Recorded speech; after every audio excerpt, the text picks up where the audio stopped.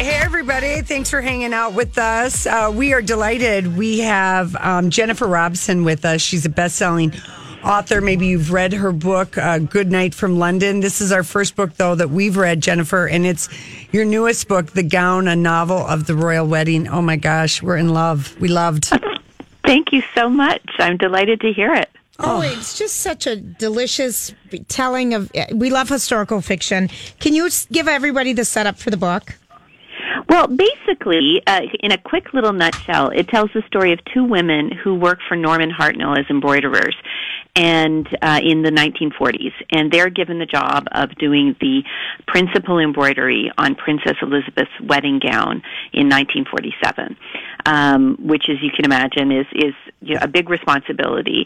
And so we follow them through that year and all the kind of the highs and lows of that year for both of them. And then the book also takes up in 2016, so the recent past, when the granddaughter of one of the women discovers some beautiful embroidered flowers, and it starts looking for answers about her grandmother's past, which up to that point has really been hidden from her. And so what it is really is my way of looking at what life was like in England after the war. But I'm putting a little candy coating of royal everything around it, so it's a little more digestible to people who may not be as crazy about history as I am. Well, you know, one of the things that, we, of course, we love. We're this classic. Was a great book. It's so wonderful, but we love everything royal. We were obsessed, with Diana, obsessed with Meghan Markle. But one of the things when Meghan Markle got married, and one of the details that we learned that I was enchanted by, and then it was, your book comes out like 6 months later, was all the embroidery that went on her train. And It was exquisite. I actually got to see her wedding veil. You did? I went to England in November to see my editor there, and I took a little day for myself to go out to Windsor Castle, and I saw it. And I was on a private tour late in the day, and the tour guide let me stay for quite a long time and let me go up past the ropes. And I think I left nose prints on the glass. Oh my gosh. I got to see it really, really up close. And what you couldn't see on TV or really in any of the photographs, each of the little flowers, and they're flowers from each of the countries that make up the Commonwealth, each of those little flowers is almost three-dimensional. So the petals kind of stick up from the veil. They're made out of a beautiful material called organza, and then there's fine stitching around the edge of each petal. So up close, someone like the Queen, for example, would have been able to see it in all its detail. And my suspicion is that the reason they chose those flowers for the decoration on the veil was, in a way, kind of a gift for the Queen, because the Commonwealth is something that is really close to her heart.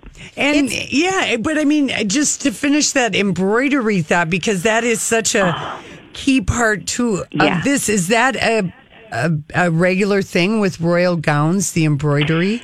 It is.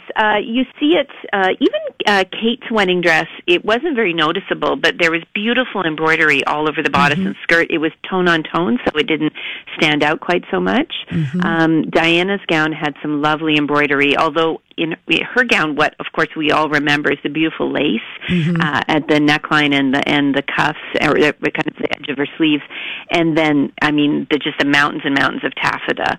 I was a little girl when she got married, and I still remember watching on TV that moment when she got out of the coach, and then there's just dress and more dress and more dress and more dress, and my little 11-year-old heart was enchanted, and I think I've been in love with royal wedding dresses since then. Well, that was a beautiful one to fall in love with. The historical part. You're a historian. You study modern history at Oxford, and we know that in your other books you like to write about history in England and what's going on after the war.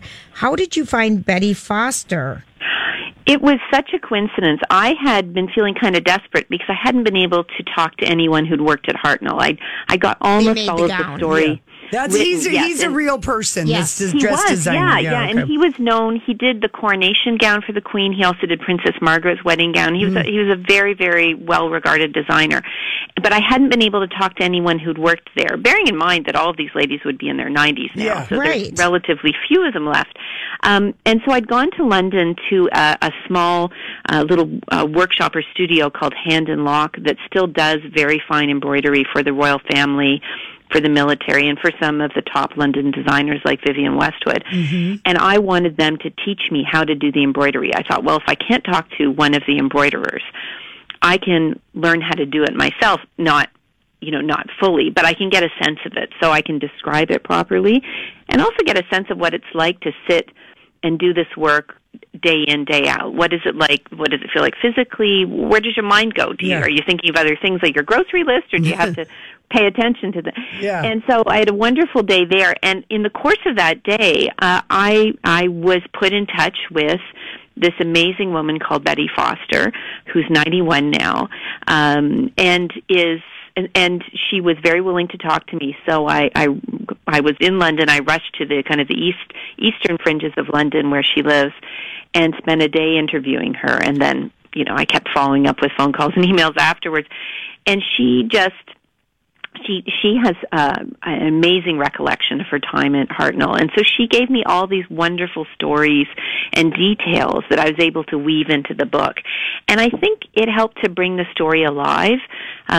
Just one of the stories that she told me was how at the very end of making the princess's wedding gown, Miss Halliday, who was her supervisor, and I should add that Betty was a seamstress rather than an embroiderer, but Miss Halliday invited all the women in the workroom, including everyone who had not worked on the gown, to come forward and put one stitch in the gown, so that way every woman there could say, in all honesty, I helped make the princess's wedding gown. And you put that in the book. I did. I moved it next door to the embroidery workroom and had Miss Dooley do the same thing. But it was Betty who told me that story. And so just meeting her it went beyond being an honor. I feel it's one of those unforgettable experiences that I'll just take with me and treasure forever. And when I went to see her in November, actually, she gave me a piece of fabric that had been part of a wedding gift to the princess, and the fabric had been made into a beautiful ball gown, and there were scraps left over that Betty had been given, and she gave me one of them. So it's framed up in my study now. I'm looking at it actually as I speak to you, and it just makes me smile every time I think of it and Betty herself. That's such a great story. We're talking with Jennifer Robson. Her new book is The Gown. And it is... We have to read all your other books now, Jennifer, because they all sound... we do love wonderful historical fiction. The Nightingale, Kristen Hanna. And the Guernsey literary... Whatever Who's that one. the main lady that we met from London who wrote all those books? The Queen and the White Gown. And Philippa Gregory. Philippa Gregory. She is in studio. She's the queen of historical fiction, I think a lot of people would say. Well, it's just, to me, it's a subject that there's no end of ideas that you can come up with. There's so many stories. It was just fun learning about that period and learning about everything that went into the gown, her wedding gown and everything. I loved it. And seeing London post the, World War and the effects of everybody, and Miriam, having lived through France and, in hiding. I love that. And I think we do... One of the ways I remember when we talked to Kristen Hanna about the Nightingale being made into a movie, and she said, World War II, a lot of our war and a lot of our history is seen through the eyes of men. And she said, and historical fiction gives us a way to see what happened through women, because they're just as much affected, but we don't tell those stories. Yeah, and that's absolutely right. I agree with Kristen 100% there. And that's why I write the books I write. I wrote my first book, which is called Somewhere in France, and was set during the First World War, because I had a question, and it was, what was the war like seen through the eyes of a woman? And each of my subsequent books has taken a point of view of a woman, because so often history is written by and for men, and those books are very interesting and valuable, but it leaves half of us out of the picture. Yeah. And I am interested. What was it like to be a woman living through these times? In the case of the period after the war, it was a really, really hard time. Yeah. Food was still rationed in Britain for years. There were shortages of everything, and big stretches of the major cities, not just London but all of Britain's cities, were still in ruins from the sustained bombing, and weren't rebuilt for years. So, after the war, I think people had hoped that things would get better pretty quickly, and in fact, it took a long time. Yeah, I have to tell you, Jennifer, the woman who read your book on tape kind of thing. The gown. Yeah.